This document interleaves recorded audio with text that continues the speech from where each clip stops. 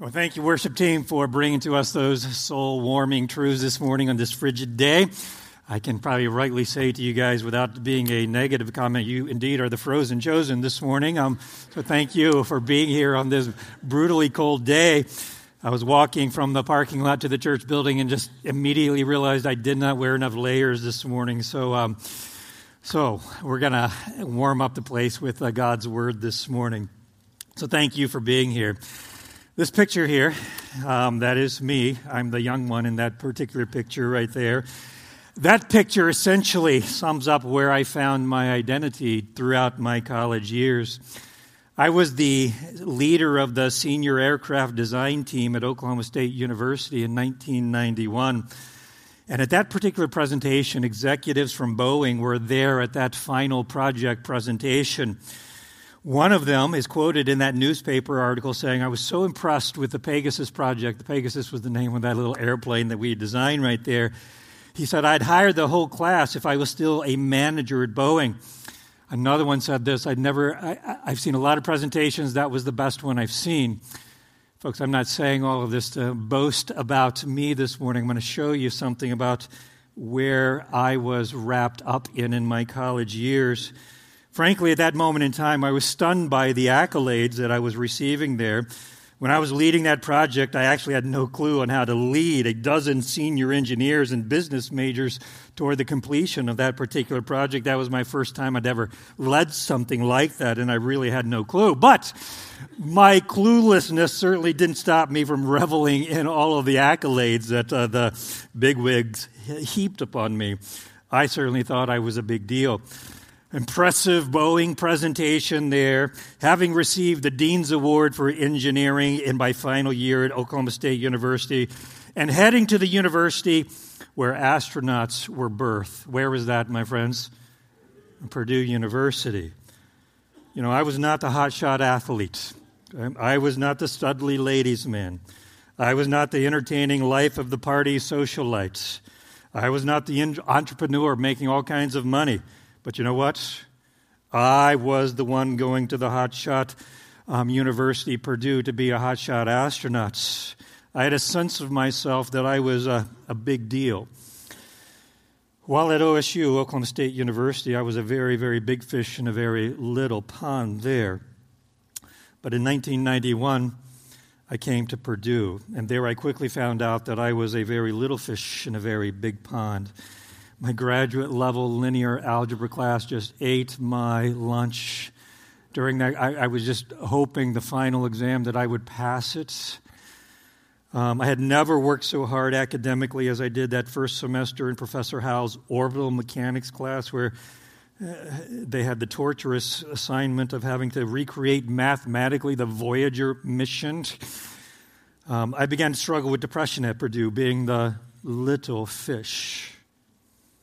You know, our identity, our sense of who we are, is cultivated over time in trying to be somebody or find significance or, in some cases, just find security in this life. What happens when your sense of self, when we talk about identity, we're talking about how you view yourself. Well, what happens when your sense of self is challenged by circumstances that demonstrate that there are those who are bigger somebodies than compared to you, or you find out in some way that what you'd been living on or living by, you're not secure anymore. You know, if you live long enough, God will bring about circumstances showing you that you're not as much of a big deal as you thought you were. It only took me 22 years to realize that. And when you realize that, you can become devastated or hopeless, trying to run harder on life's performance treadmill.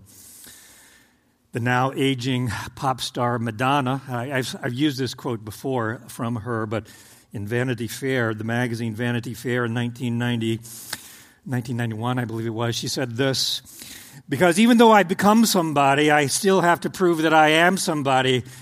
And she has a little bit of insight about herself when she says this, "My struggle has never ended, and it probably never will in her attempt to be somebody." I've also quoted Michael Phelps before from this pulpit, who reflected, "Who am I outside of the swimming pool?" From the womb, we are always on the verge of a cosmic existential crisis. I had to look up the word existential crisis this past week, meaning that when we come to a point realizing that what we've been living for is not providing or will not provide the meaning or purpose in life that we thought we were shooting for. So that existential crisis, hoping that the meaning and the identity that we have built for ourselves will not crumble or will not be shattered. How calming and stabilizing would it be in the new year not to have to keep up with the Joneses, or not to have the tension of envy in my soul for those who have more, or are better skilled athletically or intellectually or professionally. Or let me say a word about those who have been maybe habitually abused in their past, maybe as a child. For those who have been repeatedly physically or sexually abused in the past, not to have to maintain an identity that is striving to perform in a way to keep you in control of your circumstances so that you will not be hurt anymore. Wouldn't it be restful to have an identity received by God and not have to be achieved that is stable and cannot be crushed? With those thoughts in mind, if you will, please turn to two places in Scripture this morning. Acts chapter 19 and Ephesians chapter 1. Okay? Acts chapter 19 and Ephesians chapter 1. Acts chapter 19 is on page 108 in the New Testament, the back section of the Bible in the chair in front of you. And Ephesians 1 is on page 150 in the back section of the Bible in the chair in front of you. We will start in Acts 19 if you want to go there first. Today we are launching our new series called Building Upon Our Heritage. And as Pastor Vyers, who's right now conveniently in the DR enjoying 80-degree weather, he's going to have a shock on Tuesday when he comes back. But as he talked to us about last week, Pastor Vyers mentioned last week that that theme, Building Upon Our Heritage, is coming from this year being Faith's 60th anniversary of Faith Church's existence.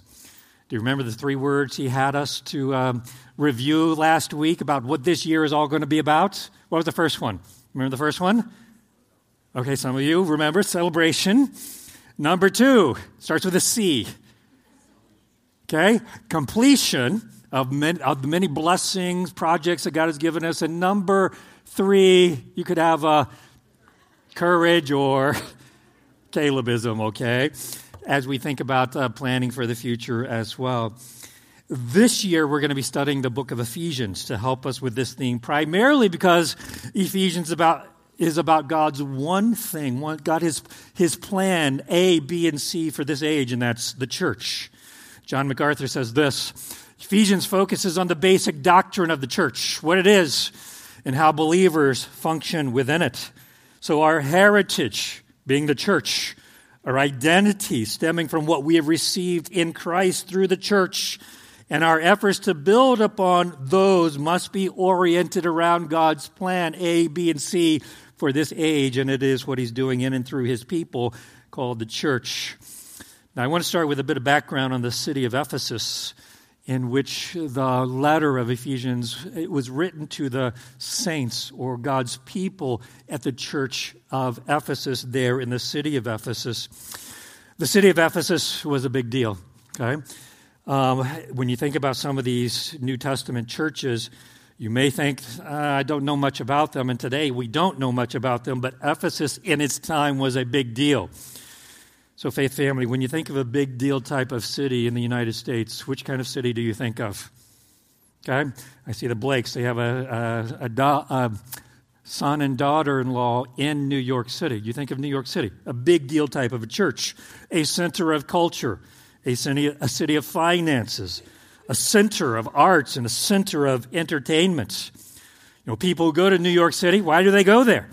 To make a name for themselves. The song, if I can make it here, I can make it New York, New York, okay? Or Ephesus, Ephesus, Ephesus was all of that, plus, you don't normally think of New York City as a city of sports or a city of learning necessarily, but Ephesus was also a center of athletics, a center of learning, and a center of religion.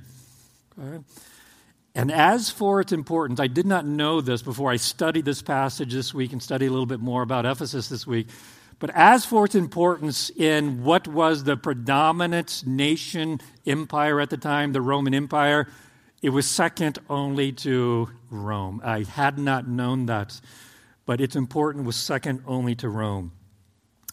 And the Apostle Paul goes there. Now, he eventually goes to Rome as well, but he goes there to establish God's plan. Let's look at Acts 19, some excerpts from Acts 19, the first time Paul goes there. This is where the church of Ephesus started. Verse 1, Acts chapter 19. It happened that while Apollos was at Corinth, Paul passed through the upper country and came to Ephesus and found some disciples. Jump to verse 7. How many disciples? There were not many. There were about in all 12 men. That's where it started. Okay. And verse 8, he entered the synagogue. That's what he did first. He always went to the Jews first to reason with them. Continued speaking out boldly for 3 months. Jump to verse 9. But when some of those in the synagogue became hardened and disobedient, speaking evil of the way was the term that the early folks gave to the Christians at that moment in time. So some of them were speaking evil of the Christians before the people. Paul withdrew from them and took away the disciples, those 12 men, and reasoning daily in the school of Tyrannus. So Paul withdrew from the Jews and went to the Gentiles. And you'll notice there's a school there. There was not a school in every city. This was a learning center there of the Gentiles, the school of Tyrannus. So Ephesus was a center of learning as well. Verse 10, this took place for 2 years he was there ministering. So that, and this is fascinating, all who lived in Asia, okay, this is modern day Turkey today, but all who lived in Asia heard the word of the Lord, both Jews and Greeks. How was it that all heard? I mean, Paul was in Ephesus. The only way that all in Asia could hear is that if Ephesus was some kind of a hub. Just like things that happen in New York City on the East Coast come and spread to the rest of the heartland. Things that happen in L.A. come and spread to the rest of the heartland. How did the word of God spread? Because of Ephesus was a big deal of a city, a hub. Okay? So, verse 18. Many of those also who had believed kept coming, confessing, and disclosing their practices. And many of those who practiced magic brought their books together, city of learning, and began to burning them in the sight of everyone. And they counted up the price of them and found it 50,000 pieces of silver. So a city of learning, a city of wealth. And notice the change in identity when they change from this kind of a learning to something else. Verse 20. So the word of the Lord was growing mightily and prevailing. Verse 23, jump to verse 23. About that time there occurred no small disturbance concerning the way. For a man named Demetrius, a silversmith, who made silver shrines of Artemis, was the city's chief god right there, lady deity, was bringing no little business to the craftsmen.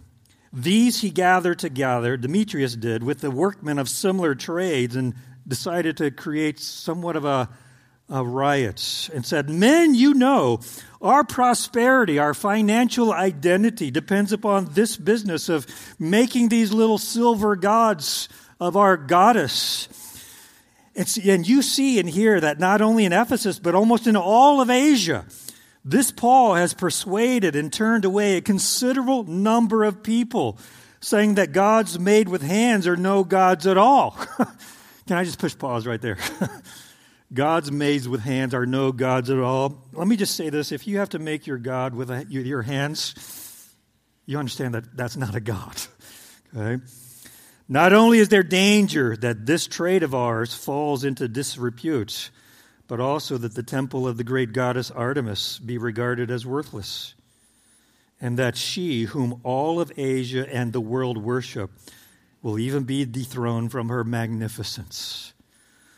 Ephesus, the big deal of a city.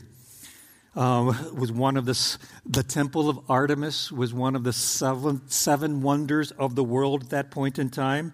An ancient Greek poet said of the temple of Artemis this: I have set eyes on the walls of lofty Babylon, and I've seen the statue of Zeus, and the hanging gardens, and the colossus of the sun, and the high pyramids. But when I saw the house of Artemis, all of those other marvels lost their brilliancy. Ephesus was a big deal of a city. Verse 28, when they heard this, they were filled with rage. You see the shattering of their identity when something was rocking what they built upon, their financial lives, their identity of worship of Artemis. It was being rocked. They were filled with rage. They began crying out, saying, "Great is Artemis," doubling down on their foundation. "Great is Artemis of the Ephesians." And the city was filled with confusion, and they rushed with one accord into the theater, and they brought Paul there as well. So, verse 35, after quieting the crowd, the town clerk, so there was somebody who had sense here. The town clerk said, "Men of Ephesus, what man is there, after all, who does not know that the city of the Ephesians is guardian of the temple of the great Artemis and of the image, which apparently fell down from heaven?" Apparently they had the belief that the image, the statue of Artemis, fell down from heaven. So since these are undeniable facts, you ought also to keep calm and do nothing. Verse 41, after saying this, he dismissed the assembly. Ephesus was a big deal of a city. If you have the right amount of money and go on a cruise, you can go see it over the ruins of Ephesus over in modern-day Turkey as well. But I have a deal for you. Would you like to see it this morning without paying all the money? Would you like to see it? Okay.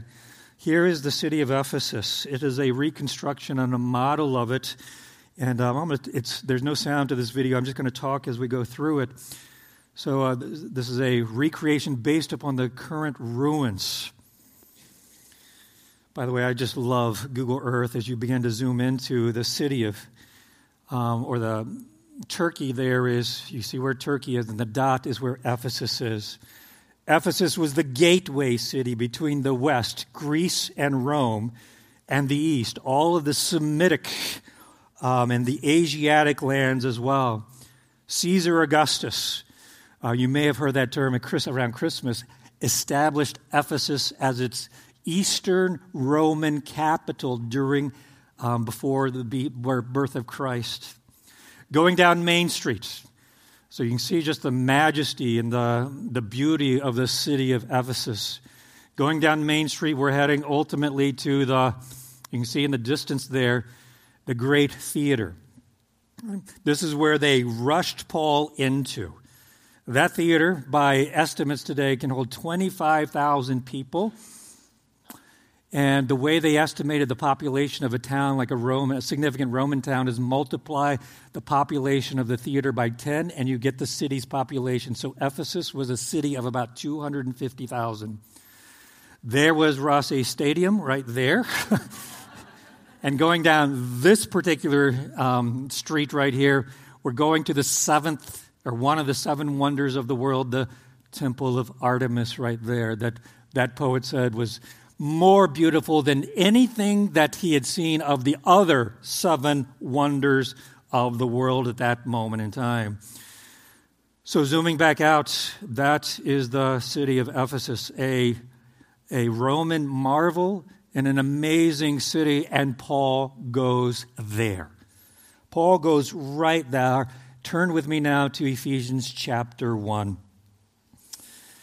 And today we're just going to read verses 1 and 2 today. Paul writes to the church at Ephesus about 4 years after he departed from that particular congregation. And in verse 1, the scripture says this: Paul, an apostle of Christ Jesus by the will of God, to the saints who are at Ephesus and who are faithful in Christ Jesus, grace to you and peace from God our Father and our Lord Jesus Christ. I know that's a common introduction by Paul, and if we read his other letters, they're very similar, but Paul's 2-verse introduction is loaded with significant theology. It is an introduction that, he uses with Philippians, Colossians, those kinds of things. And each time he uses it and writes this way, he reveals God's plan of the age. And it's easy to simply gloss over those introductory words to get to the good stuff of the actual letter. But God has one plan in this particular age that is revealed in all of Paul's introductory statements to the churches that he's ministering to. God has one plan in this age, and it's not establishing a religious center or a theater or an educational center or something like a great city like New York City where you can make your name, but he's calling humanity from every nation to himself through the message of the gospel into the church. So the seemingly insignificant church planted in this big deal of a city, Ephesus, represents an outworking of that plan. And Paul will start his exhortation to the Ephesians with this particular theological message, who you are. Okay? And why is that so important? Well, in Ephesians chapter 1, Paul gives a more extended exhortation about who believers are in Christ, probably because in a city like Ephesus, where everybody goes to make an identity for themselves, Paul wants to remind them from where a lasting identity and purpose and meaning is found that will not be crushed. And eventually, from that city, Ephesus, as we read in Acts chapter 19, the knowledge of the one true God, not the false god Artemis, but from that city of Ephesus, the knowledge of the one true God, after rocking the Ephesians' identity, and their financial livelihood by their making money off of their silver statues. After rocking the Ephesians' identity, the knowledge of God spread to all of Asia, as Acts 19 mentioned. In fact, by the 2nd and 3rd centuries, all of Asia Minor was predominantly Christian at that moment in time and no longer pagan. So here's something that is fascinating. Apparently, Artemis, whose image fell from heaven, was supplanted by the worship of Jesus, who was the one who truly came from heaven. Today, there is no longer any big deal of a city, Ephesus, but what remains is the Church of Jesus Christ that is spreading throughout the entire world. So today, as we launch our series, Building Upon Our Heritage, the first part of our study is called Remembering Your Identity as One in Christ. And specifically today, you are saints. So Paul's introduction to the church at Ephesus reminds us of 3 unchangeable parts of God's plan upon which to build your lasting and stable identity. And again, when I say identity, all I mean is we all have a view of ourselves. What are we living for? What is our purpose in life? We all are constructing that day by day, moment by moment since our birth. And if you're going to have a lasting identity that will not face a crushing existential crisis someday, you have to be about what God is about. So the first unchangeable part of God's plan is that there is one authoritative foundation upon which to build. Now let's go back to my example when I first started here, the illustration of me. What foundation was Brent Aucoin attempting to build my life on through college? What was my foundation that I was attempting to build my life on? What was it? Okay, my academic prowess. I was not the athletic stud. I was not the ladies' man. I was not any of that, but I was what I thought. I had intellectual skill in my own mind. What foundation was Madonna, or is Madonna, building her life on? Well, her provocative entertainment performances so that she might find out that she is somebody. What foundation was Michael Phelps building his life on? His swimming prowess. And he said, who am I outside of my swimming endeavors? You know, there are 2 statements by Paul that show us he's speaking of authoritative foundations in life. And the first is this, an apostle or an sent one. Paul, an apostle. I'm not sure if that means much to you. Sometimes the terms of Christianity and Scripture become so common to us we forget what they mean. But that label by Paul on himself of his identity provides a boatload of theology about what we are to build our lives on as well. At major junctions in the unfolding of God's redemptive plan, God sent human messengers to give his authoritative message. And God demonstrated that these sent ones were from him by accompanying signs and wonders, miracles. So when God was doing his first work in calling out a people for his very own name, he raised up, you remember the name Moses, a prophet. And through Moses, if you remember anything about the Old Testament and the Exodus, God did a variety of miracles. That tradition continued in the New Testament when Jesus Christ selected men to accompany him. And those men witnessed all that Christ said and did. And then after Jesus finished his work on earth, Jesus commissioned his disciples to carry forth that authoritative prophetic work as sent ones to the world. Now, I'm simplifying the roles of prophets and apostles somewhat. But I do want to say this. They also had the authority. They were endowed with the authority of God himself. In Matthew 28:18, and I know we typically apply these verses to us, okay? But they first were applied to the apostles, and they're not always applied to us in the same way. But notice what Jesus Christ said. Jesus came and spoke to the apostles, saying, all authority has been given to me, and I'm giving that to you. Okay? Go, therefore, and make disciples of all nations, baptizing them in the name of the Father, and the Son, and the Holy Spirit, teaching them to observe all that I commanded you. And lo, I am with you always, even to the end of the age. The first recipients of that great commission were the apostles, and they were not quite the same as you and me today. In fact, we here at Faith Church believe that after the death of the apostles, there are no more apostles today. That role was unique for its time. They carried unique authority and did unique work, and I think we can show that from Scripture in verses like this, 2 Corinthians, for even if I, the Apostle Paul, should boast somewhat about our authority, okay? They had God-ordained authority that you and I don't have, Pastor Vyers doesn't have. They had a special type of authority. And that keeps coming up in other verses of Scripture as well. For this reason, I am writing these things in accordance with the authority which the Lord gave me for building up and not tearing down. For we never came to you with flattering speech, as you know, nor did we seek glory from men, either from you or from others, even though as apostles of Christ, we might have asserted our authority. That's not the same as your pastors of the church here. The apostles were unique individuals, and God testified to their unique authority by signs and wonders. Notice this verse. The signs of a true apostle were performed among you with all perseverance by signs and wonders and miracles. Here's my point. Okay? Here's my point, if you don't get anything else. There is no other work of God that has the authority and the foundation behind it than what God has done in and through the prophets and the apostles throughout history.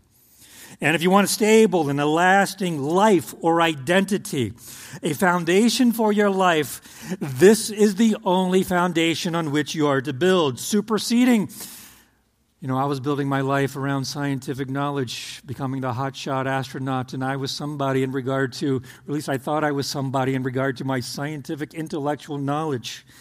This supersedes building upon a foundation of science, or building upon a foundation of your business, or building upon a foundation of your government, or some earthly nation, or building upon, as much as we love our families and relationships, building upon some kind of a relationship that will ultimately not last. Later in Ephesians, we'll study this verse later this year, but Ephesians 2:19, Well, I skipped this. I should have said, by the will of God. This is another statement that he said, by the will of God, the foundation of the prophets and the apostles. But in Ephesians 2:19, he said this, so then you are no longer strangers and aliens, but you are fellow citizens with the saints and of our God's household, having been built upon the foundation of the apostles and the prophets, Christ Jesus being himself the cornerstone. There. How many foundations do you have of your house? Tell me, how many foundations do you have? Tell me. Okay, everyone say one. Okay, one. Once you build a foundation, you don't build another one.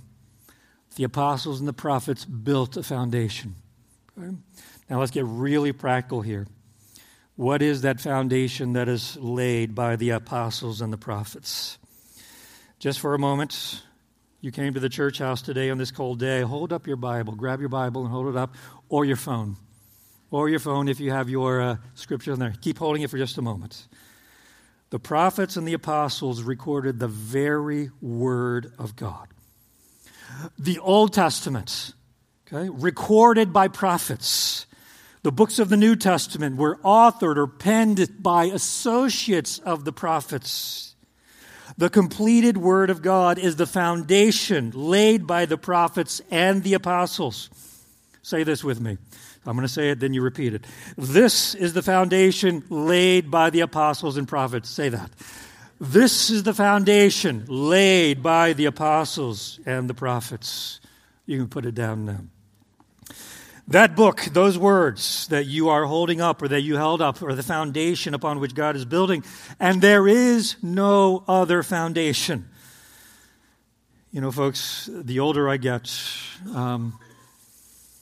the more I see how the Bible is a reliable foundation. I had all of my doubts, as many people do in my younger years, wondered about contradictions in Scripture, wondered about creation, evolution. I've been through all of that. Okay? But I have experienced God's Word as reliable through my young 55 years. I've experienced God's Word transform me and give me hope. I have personally seen, so I've been a pastor now for 26 years. I have personally witnessed what God's Word says about the ways of sin and the end of that path. Without exception, I've seen it. I've seen in people's lives, in my own life, that this is true and the only foundation. I have personally seen how God's Word transforms other people. And every time I go to Israel, I've been there twice now, and I hear these archaeological stories of another dig, and every time they dig, you know what they dig up? More evidence that the Bible is reliable. You can't go to Israel and not say, how is this not true? So, while the mighty big deal of a city, Ephesus, is in ruins today, do you know what is not in ruins? The Word of God. The Word of God stands forever. And that is what this church faith was founded upon, and that is what we must build our lives upon if we are to build upon our heritage. There's one foundation upon which to build your life and identity, and that leads us to our second unchangeable part of God's plan, which is there is one people being built. One people of God that is being built. You know, each one of us is trying to find a place to fit in and build our identity. For me, it was with the nerdy crowd and the engineers. That was what I was trying to fit in with and be the top dog there. You know, I was the classic academic nerd. I wasn't the jock. I wasn't the socially popular, nor the business savvy, nor the rich. Nor I wasn't all about relationships. I was about being the big deal and fitting in with the engineering crowd. Paul is writing to the group that God had established, and the only one, everyone say, if you will, please, only one. Say only one. The only one that will last forever. Okay? And there are two descriptors of God's group that give us great insights into what group of people that God is building. And the first descriptor is, you are saints, the faithful of Christ Jesus. Faithful is another word for believers. Those set apart. He's talking about the church. And I know when we say that word saints, the term saints could be translated as Holy One. And I know when we say Holy One, it sometimes conjures up, these are the morally perfect or the morally pure people as well, refers to their outward moral actions. And while it can refer to that, holy ones, we have to remember that God is making us holy, not that we are entirely holy now. In Ephesians 5 later on, Paul says that he might present to himself the church, the saints, although we're not perfect now, in all of her glory, having no spot or wrinkle or any such thing, but that she would be, future tense, would be holy and blameless. So God will be making his people, his church, blameless and morally pure over time.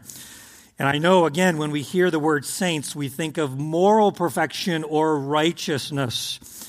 And while that is a part of the concept, there is so much more that is more precious. Holy or set apart, holy ones or set apart goes back to something much more even beautiful. In our identity struggles, when we struggle with identity and me wanting to be a big shot astronaut, you wanting to be what you want to be, in our identity struggles, isn't the bottom line in our pride that we want to matter to somebody? And we want to be recognized as a big deal by those who matter the most. We want that. Let me show you something about the term Holy One. Okay? The term Holy Ones goes back to Exodus 19, 5 and 6, where God said through the prophet Moses, he said this, "Now then," when God was calling out his people, Israel, "Now then, if you will indeed obey my voice and keep my covenant, then you shall be my own possession." The translation there is not probably the greatest own possession. It means more, there's something else going on there. And you will be my treasured possession among all the peoples. For all the earth is mine, and you shall be to me a kingdom of priests and holy ones, a holy nation. So the term holy nation is accompanied by the term own possession. Okay? The term own possession is probably an understatement. Here's what it means. The crown jewel of God. Crown jewel. If you go over to England, where are the crown jewels kept? Does anybody know? If you go over to England, where are the crown jewels kept? What? Tower of London. The crown jewels are kept under lock and key in a fortress. Okay? The crown jewels are the most treasured, the most secure possession of the monarch. And when the monarch rises to put on his glorious splendor, when he rises to put on his glorious splendor, what does he reach for? He or she, king or queen. They reach for the crown jewels to adorn themselves. Now hear me. Okay? Just take a look over at your neighbor. Just turn your head, look at your neighbor. Do you see the crown jewels right there?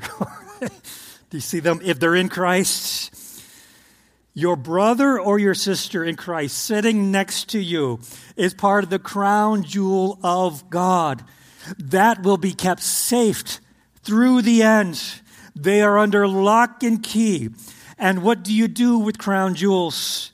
You wear them and display them at the proper time when the monarch arises to put on all of his glory. What is the most big deal of a group to be part of? It's not your engineer society. It's not your athletes. What's the most big deal group to be a part of? Say the church. Say the church. The church.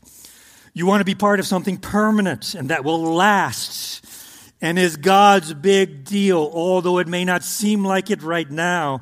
How about being a part of the crown jewels of God that his son Jesus Christ will wear someday and put on display at the right time? Your academic accomplishments will not be put on display. Your financial portfolio will not be put on display. Your athletic endeavors will not be put on display. Let me talk to the teens, the young men. Your abilities in Fortnite and Minecraft, your video game prowess will not be put on display. You who are in Christ are the biggest deal to the only one who matters, and that's God. If you're struggling with today in our world, the gender identity thing is such a crisis of identity. People trying to figure out who they are, gender-wise, sexuality-wise, and all of us trying to find our identity in something. I don't know if you knew this, but Pastor Virus has written a book on Do You Believe What God Says About You? So as we go through this first part of the book of Ephesians in Ephesians chapter 1, this might be something else that you can continue to read alongside your study in the book of Ephesians to ground you in who you are and have a stable identity in Christ that will be permanent, and you won't have to face the existential crisis when problems come. But not only is God calling out sinners to be his crown jewel, but he is doing it from the most unlikely places ever. The second descriptor of what Paul says about the group he's calling out is the group, can you believe this, in Ephesus. In Ephesus. Are you kidding me? Where everyone was seemingly the crown jewel of Artemis? All of the Ephesians were the crown jewel of Artemis. How can God be making those people into his crown jewel? We'll be getting to how in just a moment as we close the sermon. But God's power is calling out a people who have made everything but him their crown jewel, meaning this, like in Ephesus, a people making Artemis or finances or learning or education their crown jewel. God's power is calling out a people who have made everything but him their crown jewel, and God is surprisingly making these people into his very own crown jewel. That was always his plan from the beginning, to call out a people for himself. And here's the point. Here's the point of the entire sermon. If you want to build an identity that matters to the only one who matters, oh friends, you and your life have to be built around God's plan, the church that he is building everywhere across the world. Faith, I want to just thank you. So as your pastors are so thankful for you, because there's so much evidence. There's so much evidence that you are the real deal. I'm not talking about always coming here on Sunday mornings, although you do that. But you're spreading the values of the head of the church throughout the community. In the way that you work at your business, working faithfully and ethically, and when you have the opportunity, sharing the gospel. The way that you're managing your homes, husbands trying to love your wives as the head of the church has given his life for the church. So I commend you, and husbands and fathers also, trying to raise your children in the nurture and the admonition of the head of the church, Jesus Christ. Thank you, Faith Church, for being all about God's plan, A, B, and C. Now, so there's only one authoritative foundation on which to build a lasting identity. Number two, there's only one group of people that God is building. And finally, number three, there's only one way to God. One way to God, and that is through grace. Paul's common exhortation here. Grace to you and peace from God our Father and the Lord Jesus Christ. I know that's a common statement. But Paul reminds the Ephesians how they were brought into this group and how they will continue. Grace to you. You've had it, and this is what you live by as well. Now tell me this. Not literally tell me this. Think about this question. Why is it that God is making a people who treasured something other than him? Why is it that God is making a people into his treasured crown jewel? Why is it that he is making his people into a big deal? Why is it that he is making his people's name great at the right time? Is it because we were all so beautiful and polished and brilliant in the beginning? Is that why? Say no. Everyone say, please no. No. In fact, it was just the opposite. While we were unpolished lumps of coal, while we were unpolished sinners, God loved us. And in that love, he sent his only Son, who indeed, think about this, he was truly the big deal. And he had a big name in heaven. But his Son made himself and his identity of no account for us. Do you remember Isaiah 53:2? that was talking about the one who would come down from heaven literally, not like the false report of Artemis coming down from heaven. But when the big deal of a God actually did come down, what did he do with his identity? Jesus Christ had no form or majesty or appearance that we should be attracted for him. There was no seventh wonder of the world, that temple built for him. In fact, he was despised and forsaken of men, like one from whom men hide their face, and we did not esteem him as a big shot. On earth, Jesus was not the one building a name for himself. He was not trying to be the big deal. He made himself the exact opposite of that, one of no reputation. Or even more, he had a reputation associating with sinners. And what is even more than that, he died between two criminals. That was his identity. He was numbered and named with the transgressors and the criminals. That was his identity. Why? Grace to you. Out of love for you to take on the name and the identity that we all deserve, the name that is truly ours, that of sinners and transgressors, not big shots. And therein is grace to you. Do you see his grace? Do you see his grace? And God the Father looked down at that one who took our well-deserved identity, that of sinners. God looked down at that one, Jesus Christ, who out of love did what he did and said, that one who loved like that and did not make a name for himself, I want to make that one my crown jewel, my glory, my treasured possession. Thus my son will have a name above every name, and an identity above everyone else, the King of Kings and the Lord of Lords. And guess what? I want a whole group of people to be just like him. So those who accept the Son's work, God will make them like his Son, the church. A people of grace, people who are themselves, this is where we should be. People who themselves are not trying to achieve an identity for themselves, but receiving one, a one that God will give them as grace-bought children, saints, the crown jewels of God. And what do grace-bought individuals do? They will not exalt themselves like I reveled in at the beginning of the illustration there. Grace-bought individuals will not exalt themselves over the others, but they will extend the grace of Christ to others. And that's what God treasures above achievement, success, fame, riches, athletics, physical beauty. A people bought by grace and extending grace. Oh, friends, that's his crown jewel.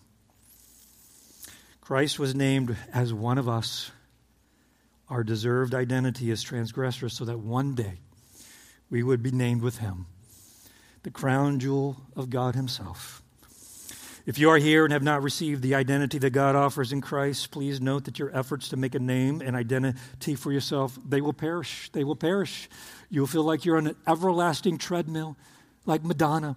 You'll have the existential crisis after your thing that you're living for is taken away from you. Who am I outside of the swimming pool? Michael Phelps. Please note your efforts to make a name and identity for yourself will perish. There is only one identity that will last, that of grace-bought children of God. Believers, how are you becoming more like the ultimate crown jewel of Jesus Christ, who made himself of no account for the sake of simply loving others? When we give up seeking to make a name for ourselves, that is when we are the most free to love others, to extend grace like Christ has done for us. And that is the crowning jewel of God. Let's pray. Father God, thank you for giving us a sure foundation on which to build our lives through the prophets and the apostles who gave us your very words. Thank you for your plan, and why you are doing this is beyond us, but somehow to the praise and the glory of your grace that you're calling out of people, Father, so to exalt that grace and to show what is the crowning jewel of your character. So thank you for that, and may you make us a people more and more like your Son. In his name we pray. Amen.